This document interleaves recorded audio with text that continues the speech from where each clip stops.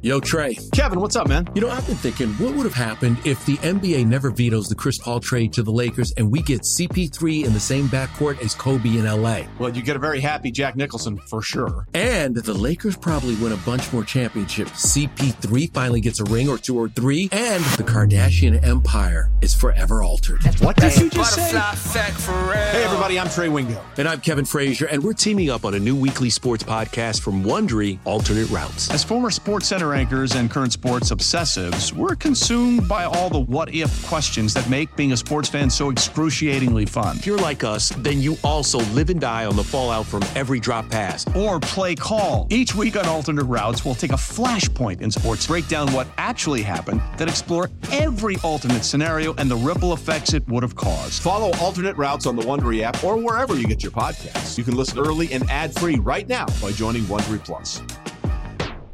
Someone else making waves through the NFL news as to where they will be playing next year. Odell Beckham Jr., as we know, he didn't play last year due to a torn ACL. Reports were that he wants a multi-year deal worth $15 to $20 million per year. He came out over the weekend and disputed this in a tweet saying, "I'm just saying $4 million isn't enough." Saying he was confused where they were getting 20 from. What do we do with Odell? Interested or nah? Well, thanks for clearing things up, Odell. So now, Kayla, we just know his asking price is somewhere in between $4.1 million and $19.9 million. That's a nice tight range for us to operate with.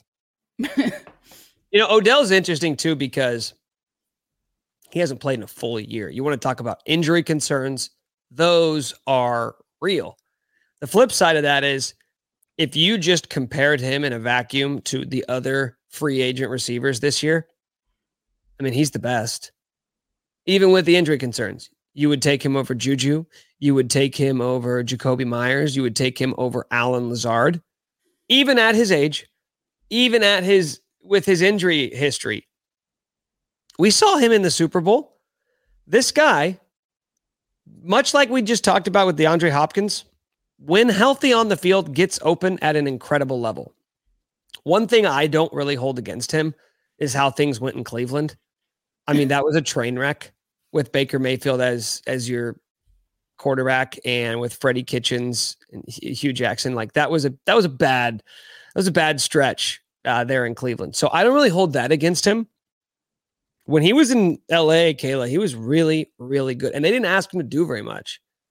They just said, hey, run fade routes. Stafford's going to throw it up to you in the end zone. Go be Odell Beckham Jr. and make some crazy catches.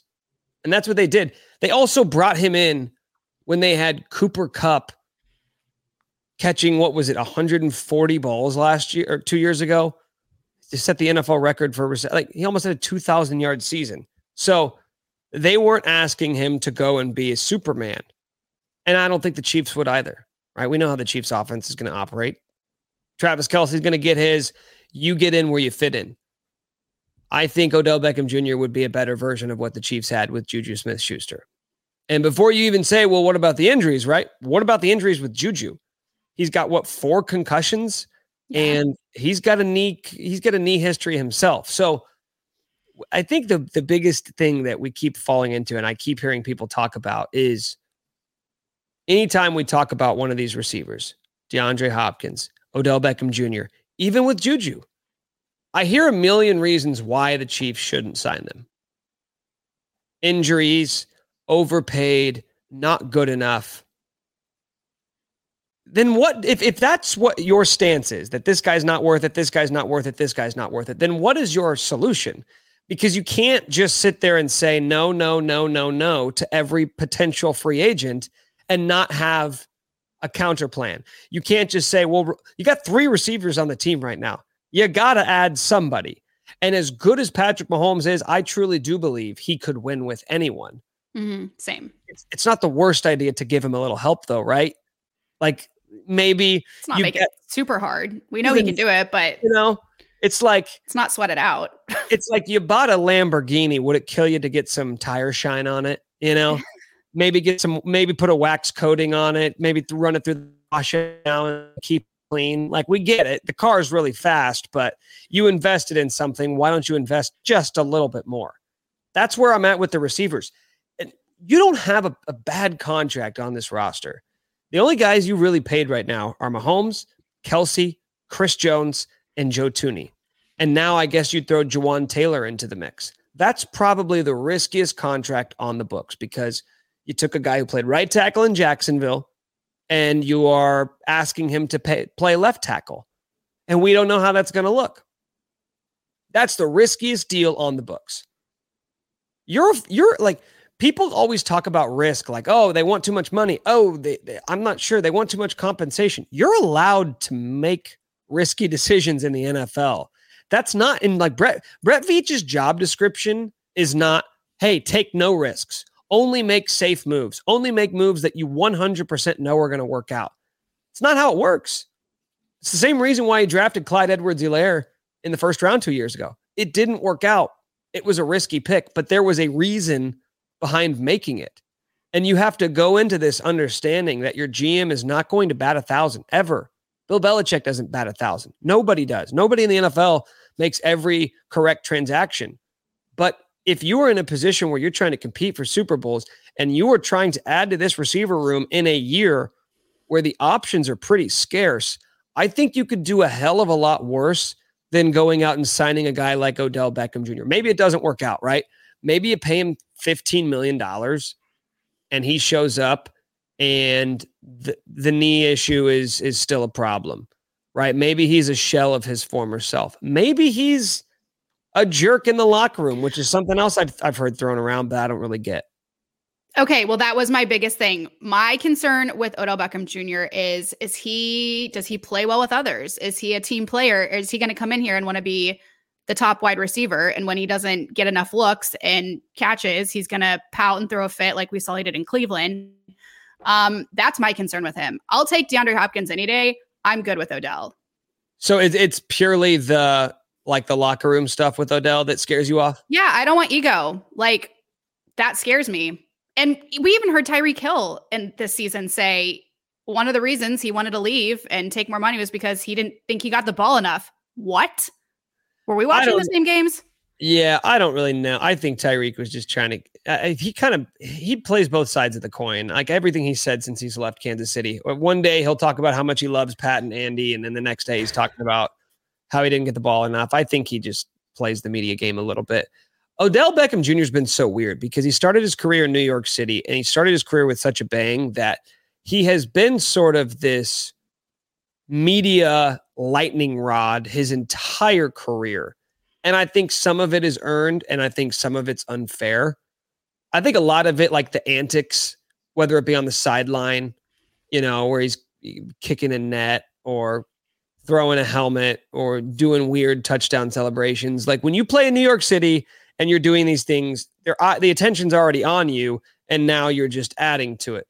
The other stuff, I don't know, wasn't it when he was in Cleveland, his dad releasing a video on Twitter of all of the times that that Baker Mayfield missed him when he was wide open and he didn't go to him? Are you kidding?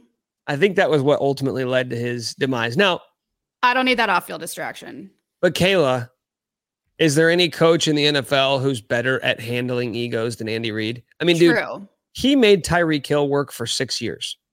6 years. And you're talking about winning a Super Bowl, Tyreek Hill playing at an all-pro level. Andy Reid did it with Terrell Owens. Like, Andy Reid went to the Super Bowl with T.O. Is there a bigger locker room distraction in the history of the NFL than T.O.? Andy Reid has not been shy about that because you know what he does? From day one, he lets you know how it's going to be. And when you have the cachet that the Chiefs have now, the Chiefs aren't just like some team chasing a ring. They're not the Bills. They're not the Dolphins. They're not like, hey, look at how good our team is. Do you want to be a part of this? Hey, do you want to come be a part of our team because we feel like you're the piece that could put us over the top? That's not the pitch from the Chiefs. You don't have to do that when you got 2 Lombardis. You say, hey, this is what we do. It's not about us fitting you into our system. It's about you fitting into our system. Do you want to do that? If so, these are what I'm going to need from you. If you can't do this, then we don't need you. That's the trump card that you have when you're Andy Reid and Brett Veach. I don't really worry about it. I think the locker room is so good that it can't be disrupted by one guy. I agree with you. Like, this is a really nice ecosystem and I don't want to mess it up. But if you truly believe in the strength of your locker room culture, then you should be able to handle one guy who may have a bit of a history or a track record of that kind of stuff. I feel like playing under Andy Reid is like going to a camp for troubled youth. Not that our players are troubled, but these players just have so much respect for him. And he has a way of just commanding their respect. And yeah, like you said, he can change people. So that's a good point. I will no longer worry about that if Odell does become. Okay, so I got you on board. There we go.